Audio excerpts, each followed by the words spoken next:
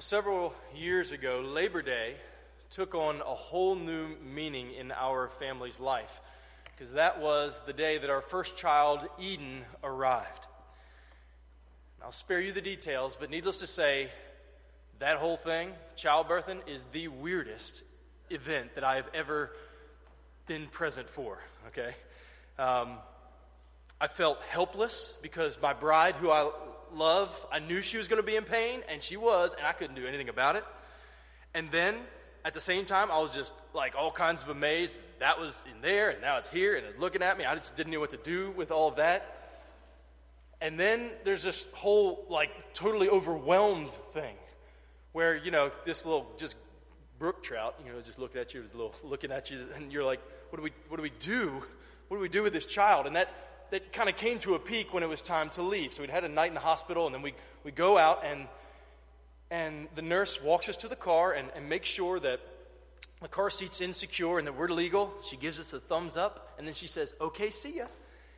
And it was one of those, you know, moments where life kind of just slows down, and Carrie and I looked at each other, and we're just thinking, like, aren't you going to go with us? because we've got no idea what we're doing. Because this lady had been, she'd been big time. She had been giving us, like, kind of play-by-play. This is what you do. This is how you change a diaper. This is, like, all that kind of stuff. And now she's gone. And our child, I don't know about y'all's, but our child had no, like, instruction manual that came with her. So we knew that we were in for a wild ride, and it has been quite a wild ride. But over the next few days and weeks, it began to really sink in that God had given us this little sponge. It was just taking in everything. That we were to train her. That we were going to teach her how to walk and to talk and how to potty and how to read and how to write and, you know, how to be a good friend and how to look for a spouse. And we were going to try to love her, and we were going to try to lead her, and that really began to sink in the stewardship that God gave us whenever He gave us children. And yes, I'll admit, I want Eden and our other children to, you know, I want them to dominate in sports. I want them to, you know, smash all the other kids in Bible trivia. I want them to get into all of the good schools. I want them to be wicked smart. I want all those things. Okay, I do. I want them to be, you know, happy in life. But when we read through the Scriptures, we see that God is really clear that there is one thing above all things that sets really all of a child's life and really any of our lives onto the right perspective. And that one thing is what we must be sure to teach our children. So if you have your Bibles, I'm going to ask that you turn with me to the book of Deuteronomy. Deuteronomy chapter 6. If you didn't bring a Bible with you, there's some Bibles there in front of you in the pew. I encourage you to follow along. We're just going to kind of be going verse by verse through this passage. It's on page 151. If you're going to be using the pew Bibles, you need a little help finding there. Deuteronomy chapter 6. As you come to this text, let me give you real briefly kind of where we are in the story of what's happening. So Genesis, God makes everything and then destroys everything through a flood because there was sin. And then He takes this man who is an idolater named Abram, and He says, "In you, I'm going to make a new nation. And I'm going to bless this nation. I'm going to give them a land, a place where they'll know me." Abraham has some sons, and one of those descendants ultimately is a man named Joseph, who ends up in Egypt, and through him God does kind of a Christ-like picture where all of the nation, well, the brothers had rejected Joseph, and all of the nations now turn to him, and He gives bread there in Egypt to the whole world. Then in the book of Exodus, things turn for the worse, and a Pharaoh arises who did not know Joseph and begins to oppress Israel and that whole nation. And then God raises up a man named Moses to deliver them out of this oppression and the slavery through these 10 plagues, takes them through the Red Sea, gives them manna from heaven and water from a rock, and brings them to Mount Sinai. And there at Mount Sinai, God gives His law, where God teaches about who He is and what He wants His people to do. That's where you get the last part of the book of Exodus and the book of Leviticus. All of that is the law that God gave there on Mount Sinai. So you give truth, but then there's also a sacrificial system where there's animals or blood is going to be shed to appease the wrath of God until Christ ultimately comes. It's Leviticus. Then Numbers sum it up and basically like line up, and we're going to go to the promised land. So they line up and they head right to the edge of the promised land until they get to this place called Kadesh Barnea. And there, God says we're going in the land. And they say, well, hold on, we're going to send some spies in. They send 12 spies in. Spies come back. They're like, it's beautiful, but there's giants in the land and we ain't going to do it. And God says, you don't want my promises. And he says, we're not trusting you. He says, fine. So then God allows them to wander for 40 years in the wilderness. And that entire generation, everybody under or over 20 years of age dies. And so then you have a new nation 40 years later. And God gives them the law again.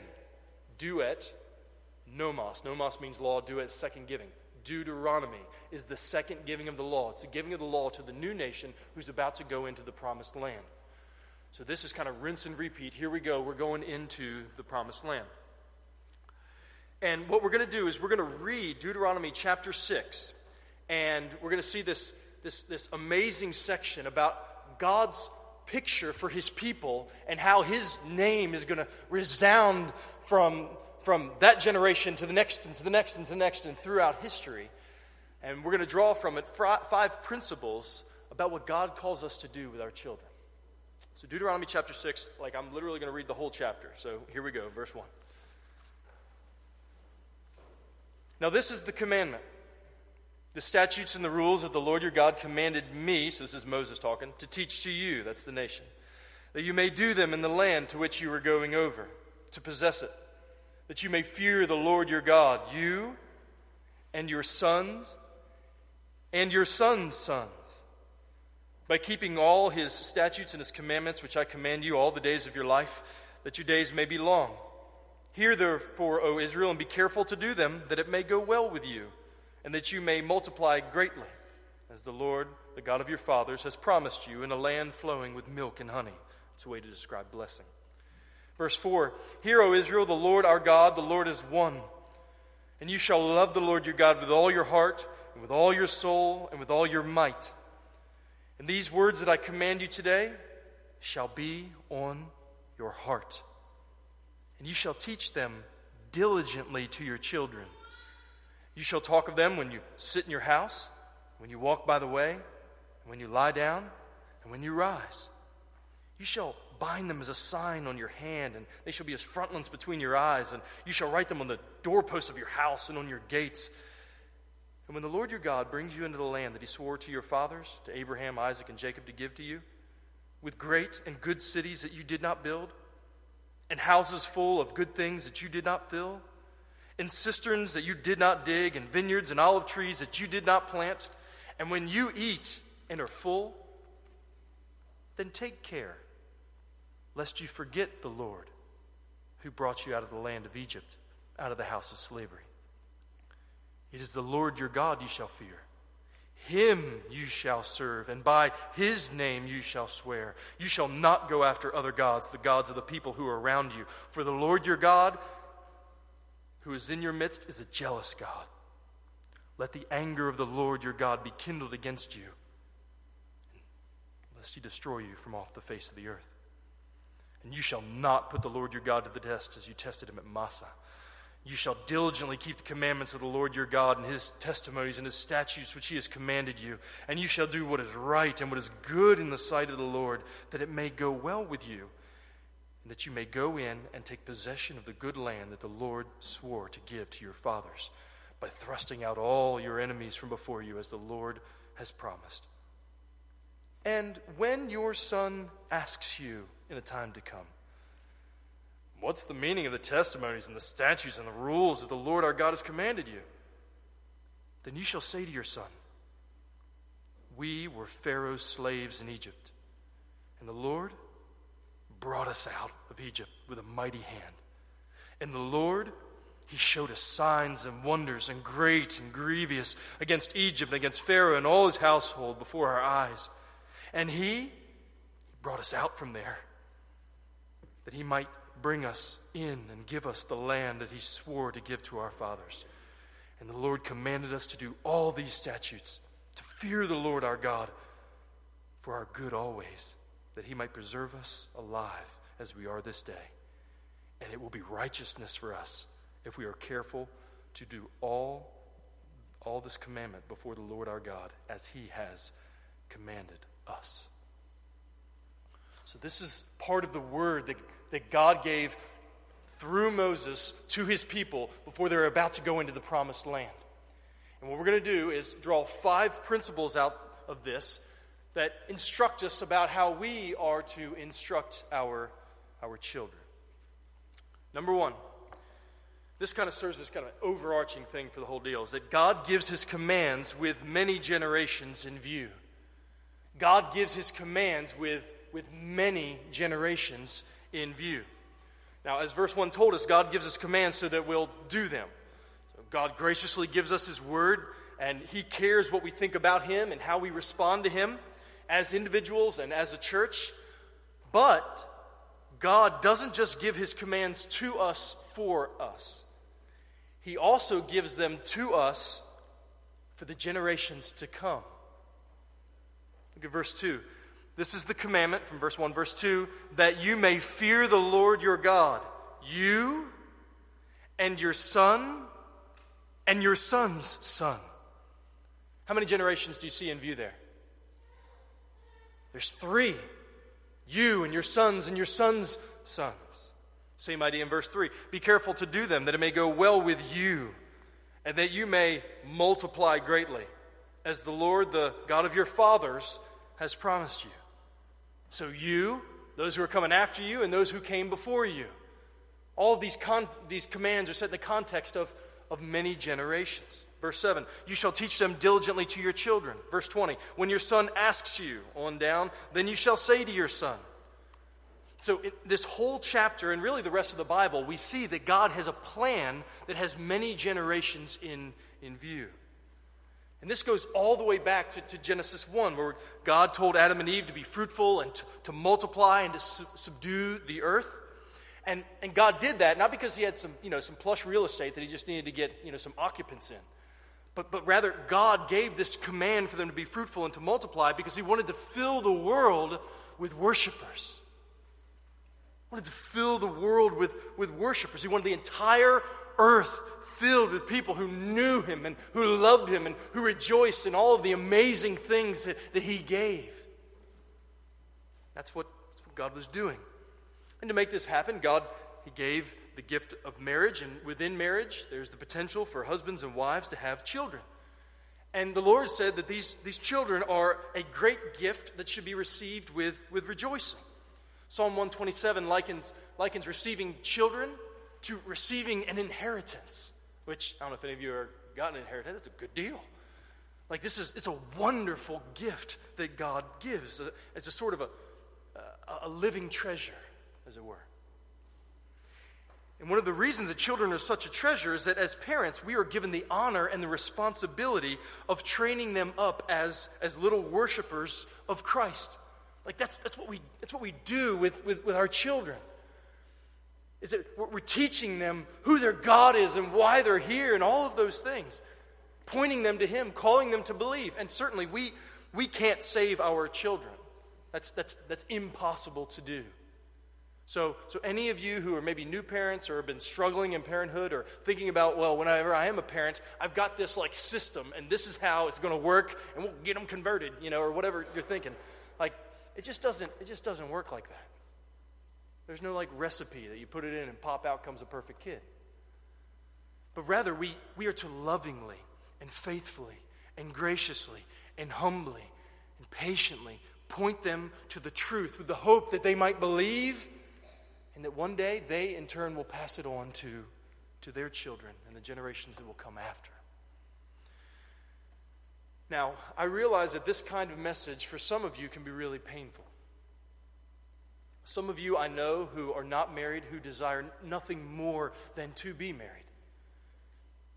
You thought that at this stage in your life that this would be you, and you'd have a couple kids that you'd be wrangling here during this service, and this is kind of what you always envisioned, and it's not what God has done. And some of you who are married and know the difficult way of God not opening your womb yet. Messages like this can be very difficult. And I just want you to know that you are prayed for and that you are loved and that you do not need to walk this alone.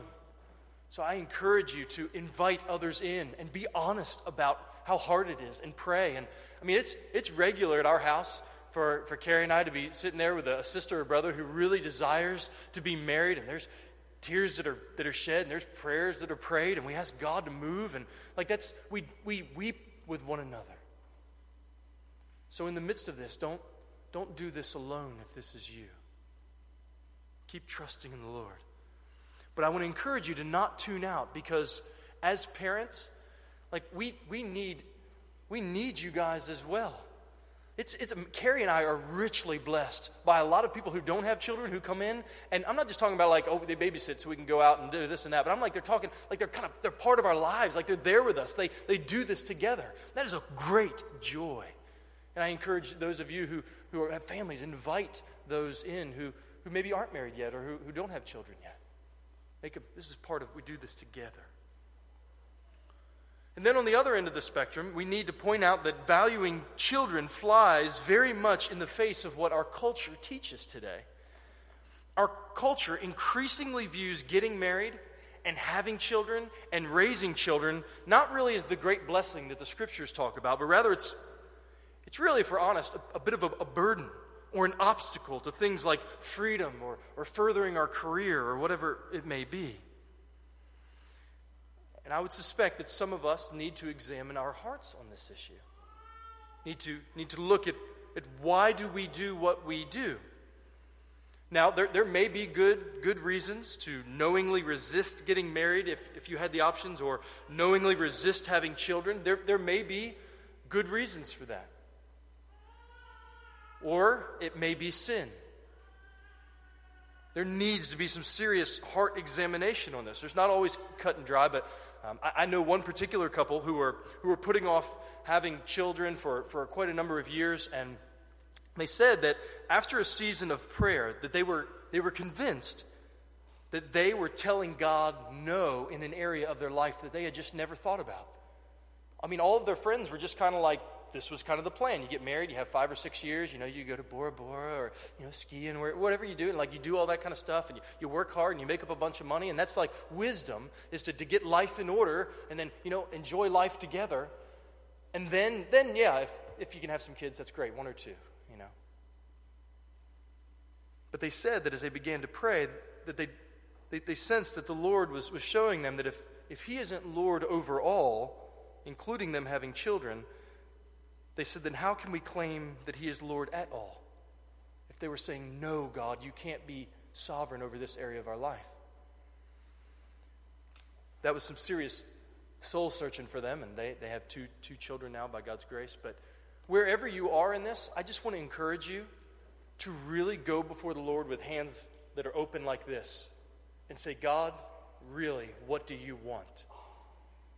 And do that in the context of community with other brothers and sisters. And not everybody who's saying what you want, or not everybody who's saying what you don't want to hear, but a good evaluation. We need to think about these kinds of things together.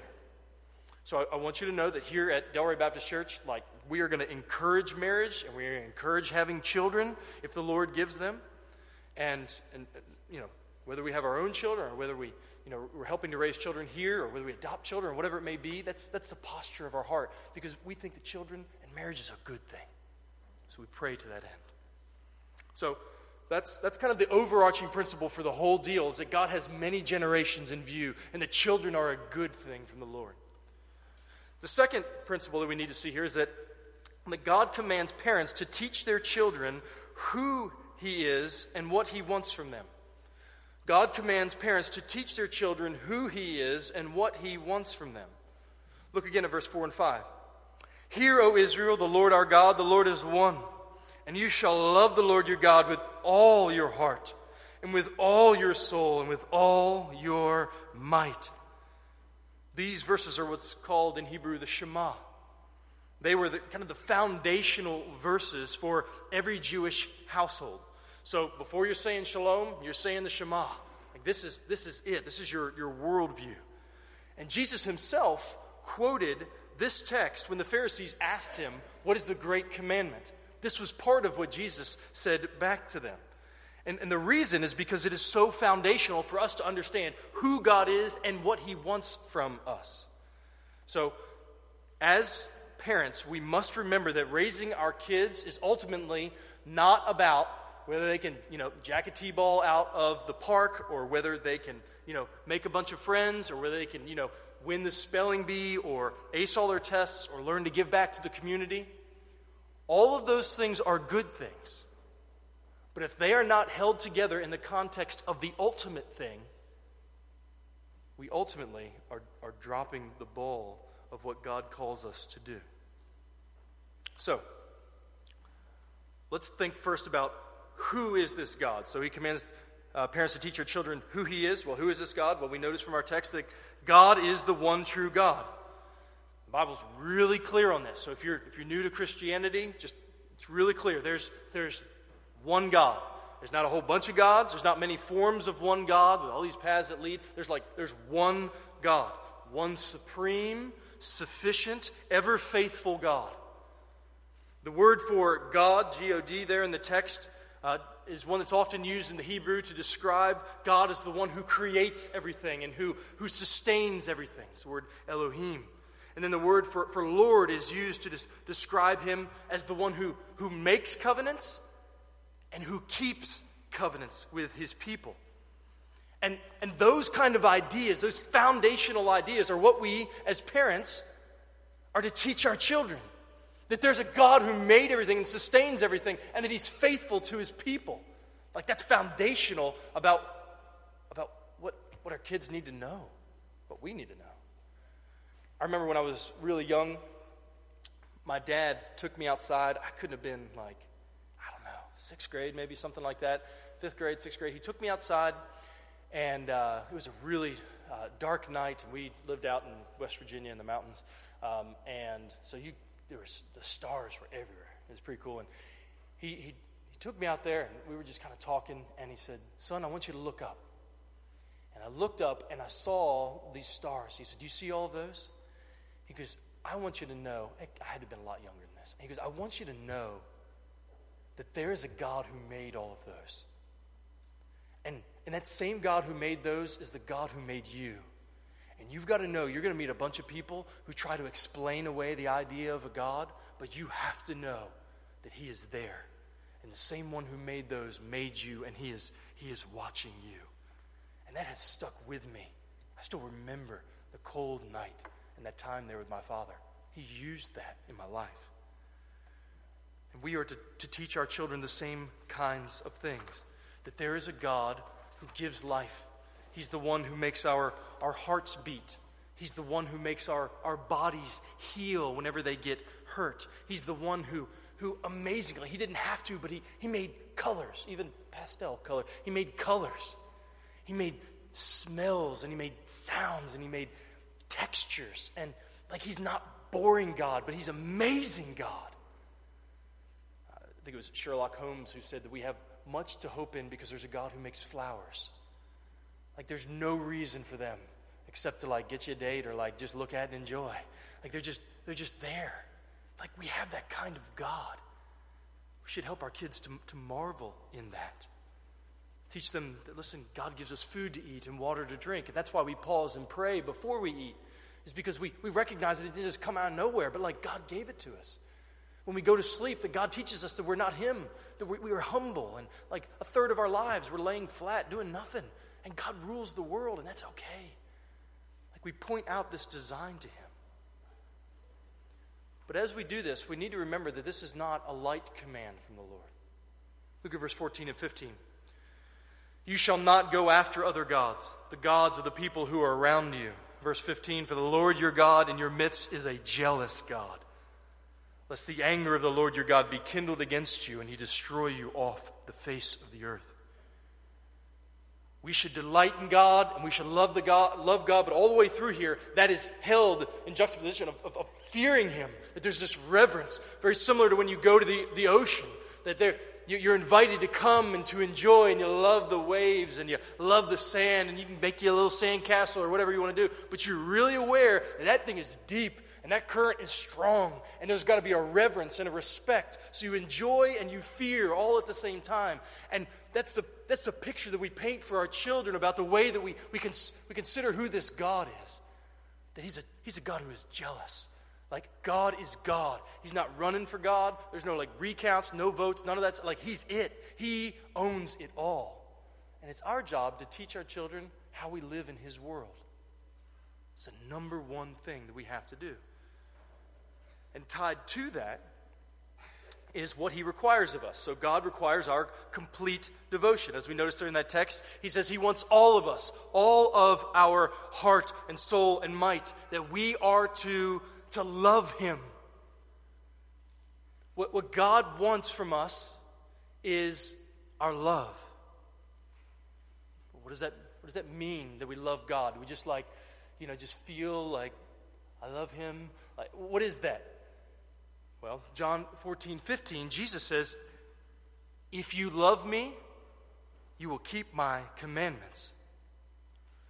So at the heart of it, to love God isn't just to know a bunch about God, isn't just to be able to list all the Bible books and maybe list them backwards and all that kind of stuff. Like, that's not ultimately what it means to love God. What it means to love God is rooted in obedience.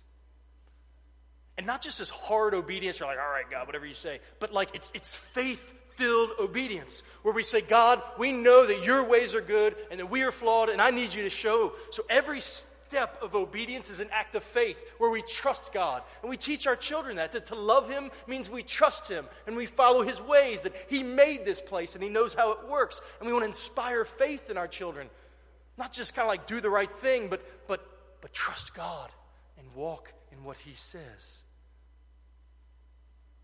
Now, I don't know about you, but when I read this, that you are to love the Lord your God with all your heart, soul, and might, I'm like, man, that makes a great t-shirt if you're into t-shirts, which I'm not really, but coffee cup or whatever it is. Like, that's a great verse to remember. That is completely devastating to somebody who tries to keep it. Like, have you tried to love God with all of that you are? Like, from the time that you woke up to the time that you made it to the bathroom? I mean, have you tried to do that? We don't. If we are honest, we don't love God as he commands us to. And because God is a holy and good God, he will judge rebels. He will judge us. That's why this law that he gives, what the law shows us, is that we are in trouble. God is great, we ain't, and we need help. Like, that's what the law does. It shows us our sin, that we don't love God as he's worthy. But that's the good news of the gospel, is that God sent his son Jesus, who did live a perfect life, who fulfilled the law, the text says, did everything that God commanded, all times living for his glory as a perfect human, and then dying on the cross to take the judgment that we deserved. That he took all of our rebellions, and then he rose from the dead, and then for any who will turn from their sin and trust in him, he then gives them his righteousness. That we are now clothed in Christ's righteousness, the one who did do these things. And that's what we're to teach our children. That they are to love him with all we are, but we don't. But that's why Christ came, and point them to him all the time. And so this is a really good place to point out that we do not just parent for results. So what I mean by that is that it is really easy in the midst of chaos, when the microwave's going beep, beep, beep, and then, Barney is over here I hate Barney, whatever's on the TV, and there's kids screaming, and there's this and that, and then you've got a friend who comes over. It's real easy to just say to your kiddo, do what I say, when I say it, especially when somebody's watching. I need you to act right. It is easy to resort to that and to just get them in line. Problem is that when we do that and we focus simply on correcting behavior, we miss out on our children's hearts. And God says, I want their hearts. And if we're honest, that kind of parenting, which anybody who's ever been a parent has done that, has resorted to that kind of parenting, it shows that ultimately it's about us. That we want to be in control, and we want others to think that we're in control, and we just want them to stop annoying us. We just want them to act right. But that is not the posture that will lead our children's hearts. to love God. If we simply call them to be good and do good without shepherding their heart to the throne of God's grace, we will ultimately discourage them or train up little Pharisees who just learn how to keep rules and put on masks and live double lives. We don't want that. So we must call them to obedience, but as we do, we keep our attention on their heart. We talk to them about why we want to share. We share because everything ultimately is God's, and He gives it to us to bless others. We teach them about why we say please and we say thank you, and yes ma'am and no ma'am. We have manners towards other people. The reason is because other people are made in God's image, and we show respect and we show honor to them by the way that we respond to them. We talk to them about why we look for opportunities to serve, because we bless our neighbor, or we help somebody who just had a baby, or whatever it may be, because the reason we're doing this, honey, is because Jesus served us. He served us by coming and dying for our sins. And when you read stories from the Bible, train yourself and train your children to look at the heart behind what's going on. So why did David go out? Is it because David was like, wicked awesome shepherd guy? It's like he was the man. He'd been in the gym. He'd been working out. He'd been doing, all that kind of stuff. Is that why? No. Why did David go out?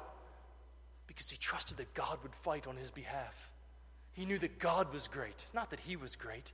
His God had delivered him before, and his God would deliver him again. He trusted in God.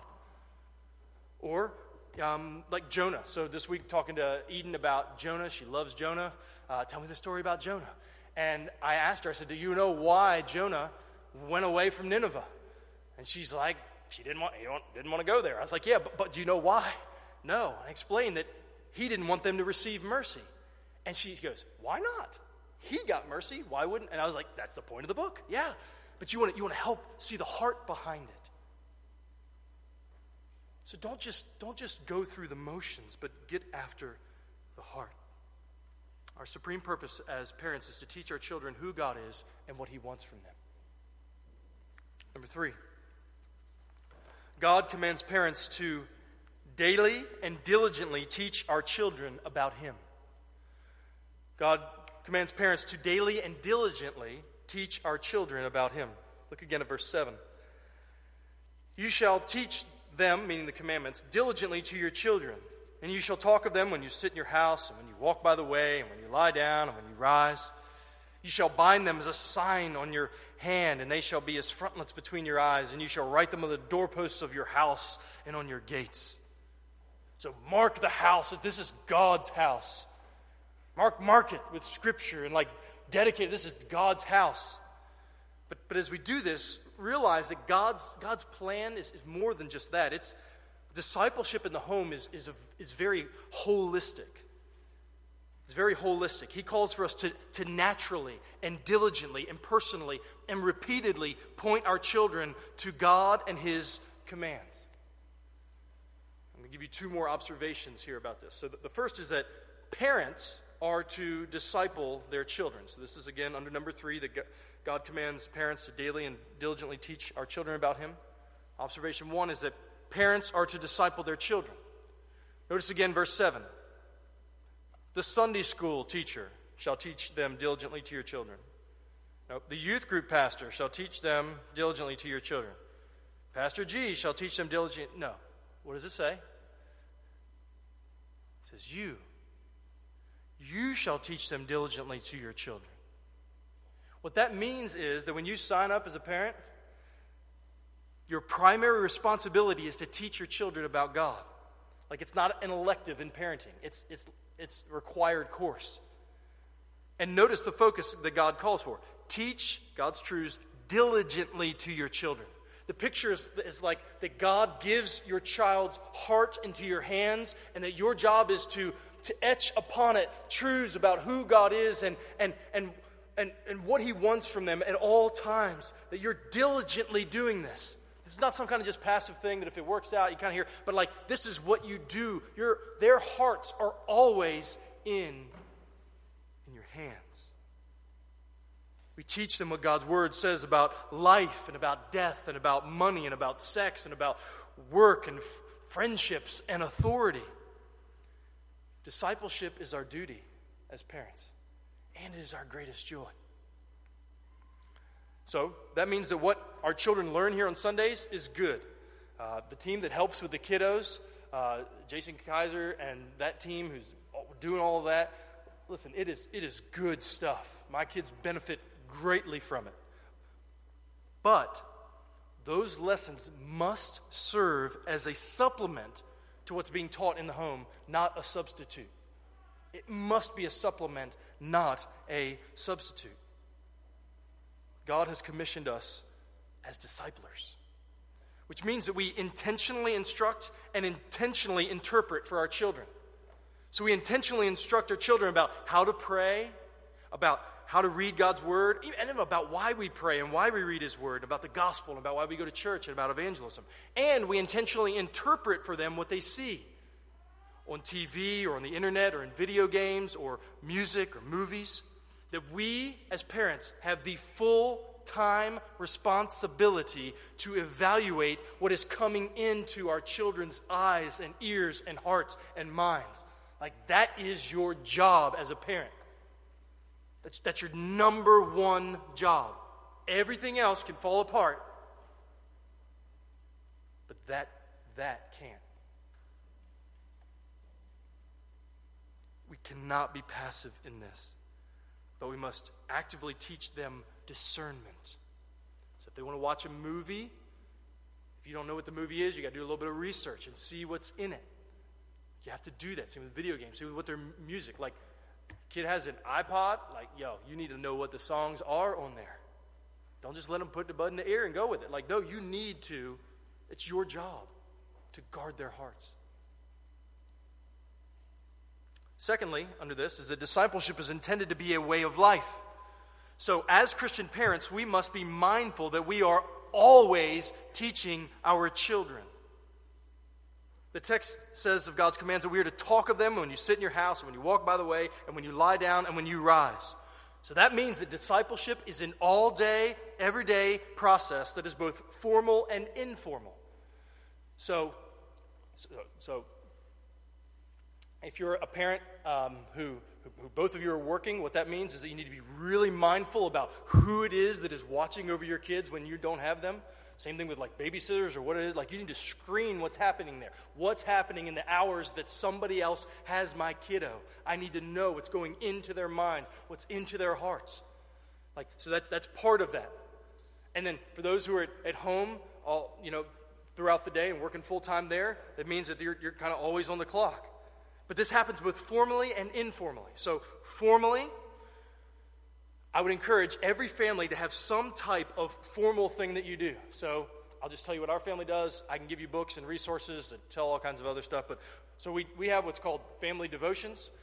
Some families do that in the mornings. Some families do that in the evenings. Ours is in the evening, right before bed, which is sometimes wise and sometimes not. But what we do is we read a little Bible passage. We talk about the gospel. We sing a song, however brutally, and then we pray.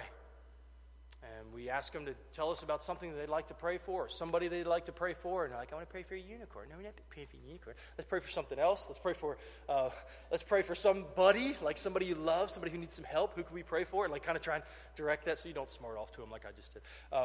But you want to direct their hearts and teach them. So you have this time that's a formal time of being in God's Word together. And I encourage you also, families, if you have that, and it's like, let's say it's in the evening, invite other people over to kind of sit in on that. So I know a number of you have seen that at our house. I know Daniel was over, Jamibawan was over at the house a couple weeks ago, and he was there, and after dinner, it was like about time for bed, and we were like, hey, we're about to do our Devo time. You want to hang out and listen? So we went through this, did the story of the Good Samaritan, talked about the gospel, and then singing, and it was rough that night. It was bad, and but he got to watch the whole thing. He got to see the kids squirming and missing, not wanting to pray, and running around in prayer, and you have to cast out demons and all this kind of stuff. You're trying to make stuff work, But it's good to see that, so it's not just everybody's just normal and yes, Lord, we love you. But this is chaos. But that's life. And it's good for us to show one another what that looks like together. So invite other people in to see that. Another formal thing that we do is we have a monthly theme in our house. And it centers around a verse. So this month's is Philippians 2:14, do all things without grumbling or complaining. we may do this for the rest of the year. I don't know. But it's like we have a little chalkboard, and Carrie writes on there the theme for the month, and we remind it. So every morning we ask, hey, what's the theme this month? And Haddon's kind of stuck on one from about 6 months ago, but that's fine. He's remembering something. And Eden will be like, we do everything without grumbling or complaining. And then we talk about, what does that look like today? And if there's little instances throughout the day that we see something, then we say, hey, remember our theme? What does that mean? How does that affect us? And it's pretty cool when you start to see it like kind of take root. So, for instance, a couple months ago, the theme was love one another. And Haddon was in the garage, and he has this little, grill and set that he's working with, and Phoebe comes over. That's our youngest one. She waddles over, and she grabs it and wants to do something, and he's like, no, Phoebe, no. And then Carrie says, Haddon, do you want her to go away? Do you not want to share? He goes, away, or whatever, something like that. Get out of here. And so Carrie's like, hey, Phoebe, Haddon doesn't want you to play with him right now. Go ahead. And then Phoebe walked away, and Carrie said that she saw Haddon stop and kind of look and say, love one another. Okay, Mom, and invited Phoebe back over. I think that's the only time it's ever worked, but it worked that time, okay? And when you see little glimmers like that, it's worth it. And there's 1,000 other times they're like, what's the verse? They're like, I don't know. And you're like, why not? And it's hard. It's never super easy, but God uses that. And you're constantly just in faith sowing seeds and hoping that something grows someday soon. Some other families do catechism questions, scripture memory. I encourage you to reach out to other families and ask for things to do. One other formal part of training that I want to briefly mention, I can give you lots of good resources on, is about corrective discipline. So as parents, we know that our children do not always obey, and sometimes do not ever obey, it seems like.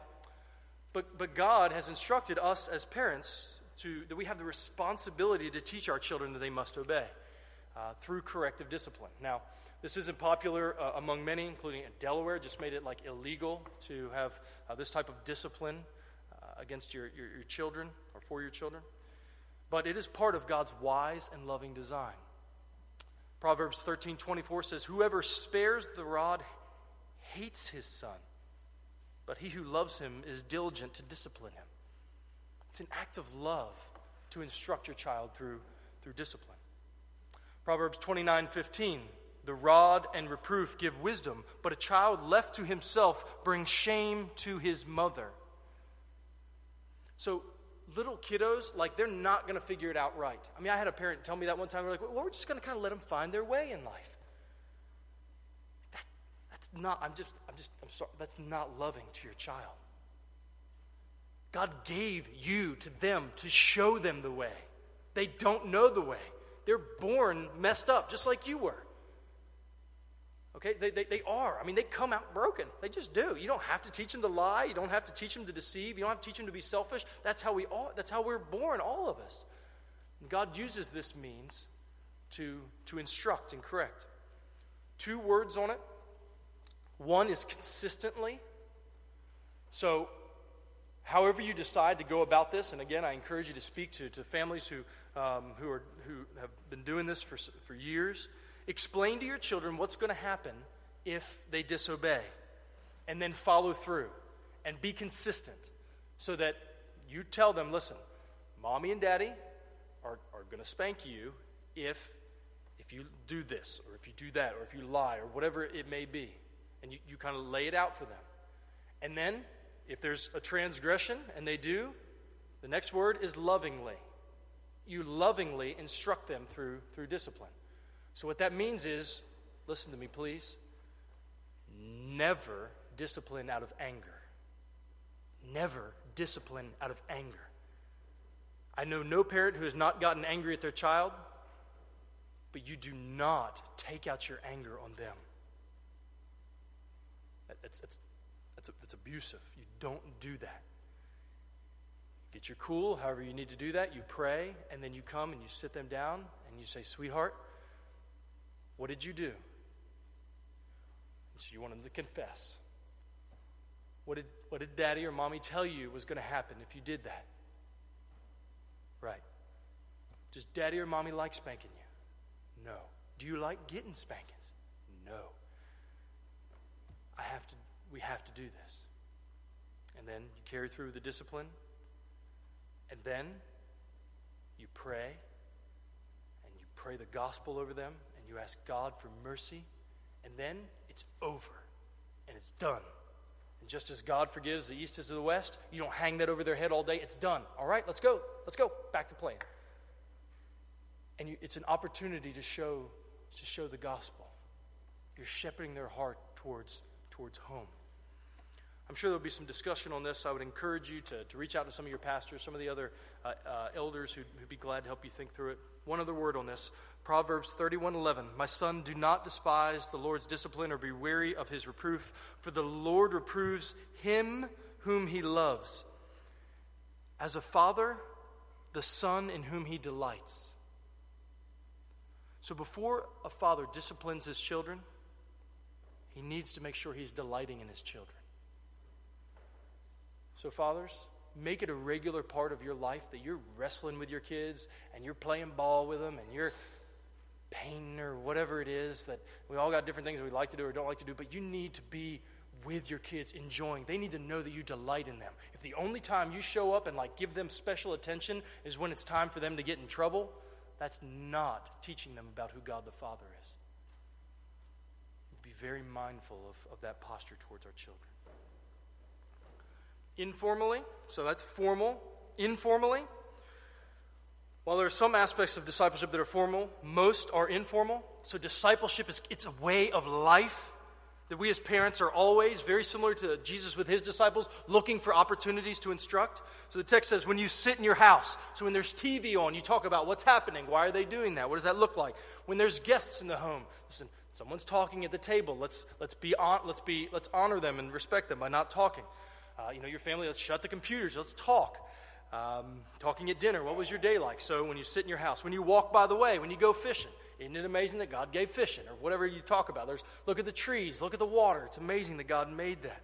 When you go shopping, you talk about stewardship. Money doesn't grow in trees and God grow on trees. You know what I'm saying? But God gives us a certain amount of money and we're using some of it to buy different things. So you talk about stewardship. Sports, okay? Listen, if you're out there and you're acting a fool when you're playing, listen, no. This is revealing your character. What's more important is that you glorify God, not whether you dunk on somebody's head. Or like in our house, whenever we hear a siren go off, we take it as an opportunity to say, hey, somebody's in need. Let's pray for them. And you're just looking for little things all the time. When you're at a restaurant, if the waiter or waitress comes over, you stop. Kiddos, let's look in their eyes when you give your order. You don't go, I want French toast. And you say, may I have French toast, please? You give them honor and you respect. You show your kids when you're at the checkout, you get off the phone and talk to a human. And then you go on and get back on your phone if you need to. But you're showing your children things all the time. When you lie down, you pray at night and you thank God specifically. And you ask the kiddos, you're like, hey, what's something that you're thankful for today? And they're like, I can't think of anything. And you're like, well, would you like to sleep in the yard? And they're like, no. And you'd be like, well, you're thankful for a house then. Yes. And you instruct them and you're leading them along in ways that teach them how to notice things about them. When you rise, in our house, we sing, this is the day the Lord has made. Let us rejoice and be glad in it. So that's kind of what we do in the mornings together. You're always teaching and pointing them to the Lord.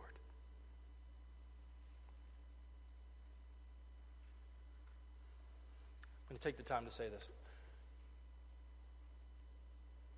Just remember, parents, that you're always teaching your children something.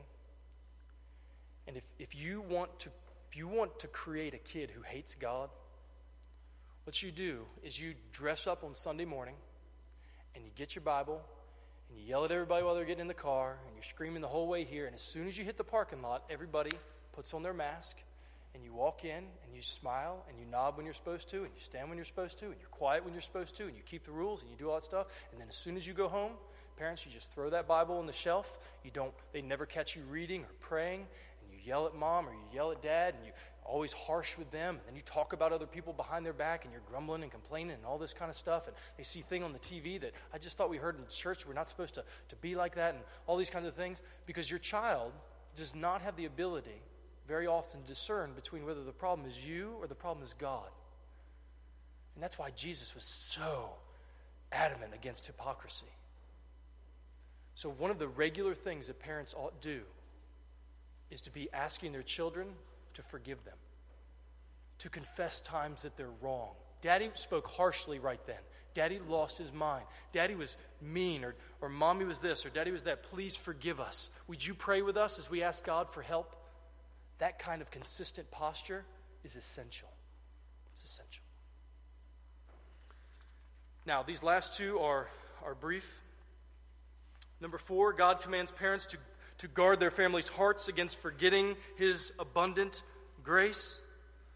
Look again at verse 10. When the Lord your God brings you into the land that he swore to your fathers, to Abraham and to Isaac and to Jacob to give to you, with good and great cities that you did not build, that's grace, and houses full of good things that you did not fill, that's grace, and cisterns that you did not dig, that's grace, and vineyards and olive trees that you did not plant, that's grace, and when you eat and are full, that's grace, then you shall take care lest you forget the Lord who brought you out of the land of Egypt, out of the house of slavery.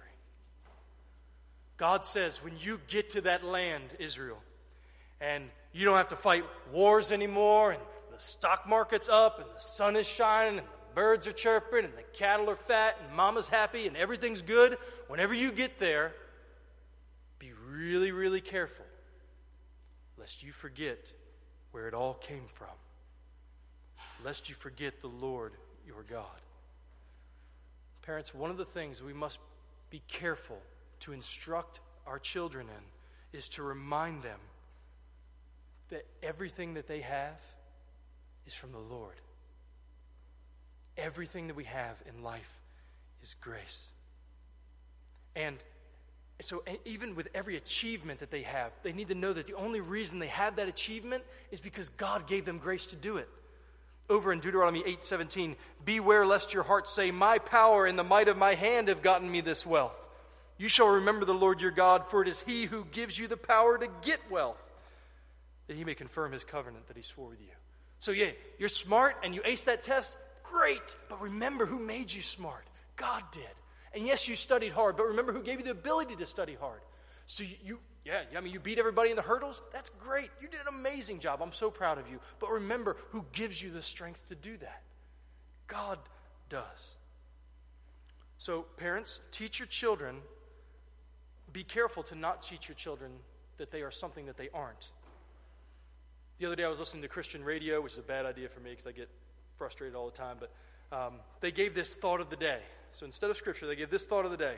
Parents need to fill a child's bucket of self-esteem so high that the rest of the world can't poke enough holes to drain it dry. That sounds sweet and sounds like some really good, loving little advice. But the reality is that building self-esteem in your children is poison to their hearts. The reason is that it trains them to think wrongly about life. It teaches them to think firstly and ultimately about themselves, when the reality is that God is the one who should be ultimately esteemed, not us. So Jesus did not die to boost your self-esteem. He died to forgive it. Now, I'm not saying your kid's worthless. I think preacher just said my kid's a loser. I did not just say your kid's a loser. What I am saying, though, is that yes, your child is knit together by the hand of God, and that is a good thing. We must teach them that, but we also must remember to keep everything in perspective. My sister's graduation from elementary school, this shows you a little while ago and in West Virginia, but this teacher got up, and her name was Kathy Spitzer, and she had 3 points to her message. I don't remember one of them, but the first one was, you are important. And you're important because God made you. He uniquely made you like he made nobody else. And point 2 is, you're not that important. God made a lot of other people uniquely too. So don't think too highly of yourself. And that has always stuck with me. It's really good. It's good advice. Hey, listen, your kid, they're really important, but they ain't that important. There's a lot of other billions of people around. And it's good for them to have a humble, right estimation of themselves. So one of the greatest gifts that you can give your children is to teach them to not think highly of themselves, but to think highly of God. That they are special because God made them, yes, but that needs to be held humbly. So, when they get little victories, celebrate with them. Take her to some Chuck E. Cheese, get them a pizza, buy her a new dress, get her some jewelry, or, get a couple tickets to the Nats game or whatever it is. But remember to shepherd their heart toward heaven and remind them the grace that God gave for them to do that. And then fifthly and finally, that God commands parents to teach the heart behind our religious activities. God commands parents to teach the heart behind our religious activities. Look again down at verse 20. So when your son asks you in a time to come, what's the meaning of the testimonies and the statutes and the rules that the Lord our God has commanded you? Then you shall say to your son, we were Pharaoh's slaves in Egypt, and the Lord brought us out of Egypt with a mighty hand. And the Lord showed his signs and his wonders, and great and grievous, against Egypt and against Pharaoh and all his household before our eyes. And he brought us out from there that he might bring us in and give us the land that he swore to our fathers. And the Lord commanded us to do all these statutes, to fear the Lord our God for our good always, that he might preserve us alive as we are to this day. So there's a lot of talk in certain circles in our day about how religion is bad and relationship is good, meaning relationship with God.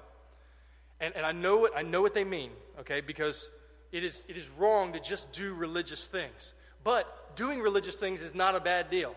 Y'all are you're doing religious stuff right now. You're listening to a sermon, a really long sermon, okay? You're listening to that. Like that's part of what's happening. You're doing religious stuff. That's what we've been doing this whole time. And actually, it's really impossible to be a Christian and not do religious activities. But God doesn't want religious activities to be an end of themselves. They are to serve as a springboard to what really matters. And God knew that children are just wired to ask why. Daddy, why? Why are we out here? Why is there a tabernacle? Why are these goats over here? Why do we shed their blood? Why is this? Why do we rest on the Sabbath? Why do we do all these kinds of things? Why? And it's the same thing for us. So when our children ask, so Mommy and Daddy, why don't we do Christmas or Easter like everybody else? What's up with the bunny? And then we explain to them things. Why do we go to church every Sunday? What's up with that? Why do people get baptized? Mommy and Daddy, when can I eat some of that bread and that cup? What is that all about? And all of those provide springboards to talk about the gospel. And that's exactly what God tells his people there in the end of chapter 6.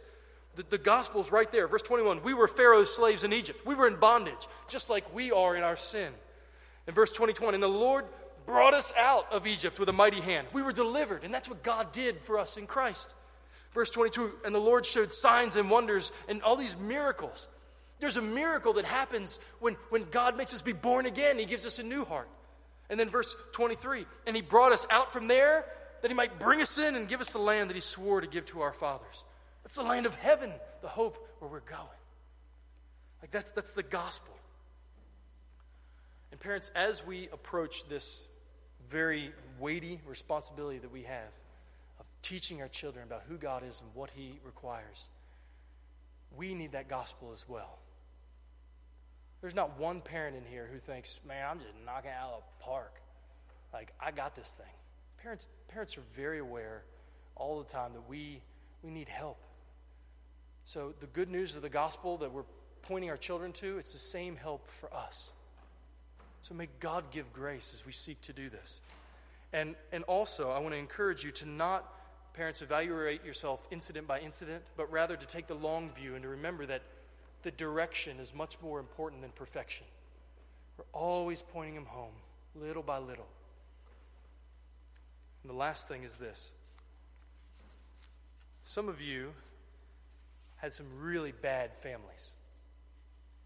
You had really, really hard relationships with mother or father or both, or neither were there, or whatever it may have been. The Lord knows.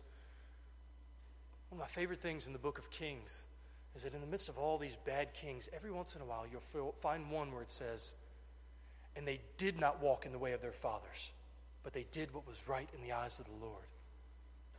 And you've got to know that by the grace of God, there can be a new day in your family. God can do that. that where sin abounds, grace abounds all the more. And He can change your family. He can do that. So may we be a church and families who are always pointing the children that God entrusts to us to the God who made them. Would you pray with me? Father in heaven, we thank you for this text and this series and the things that you have instructed us about our life and about love and marriage and conflict and sexuality and children. And Lord, we just pray that you would use all of this for your glory and for our good. And Father, we thank you and we pray that you would visit each of us with the mercy that we need to do what you have called us to do. In the name of Christ.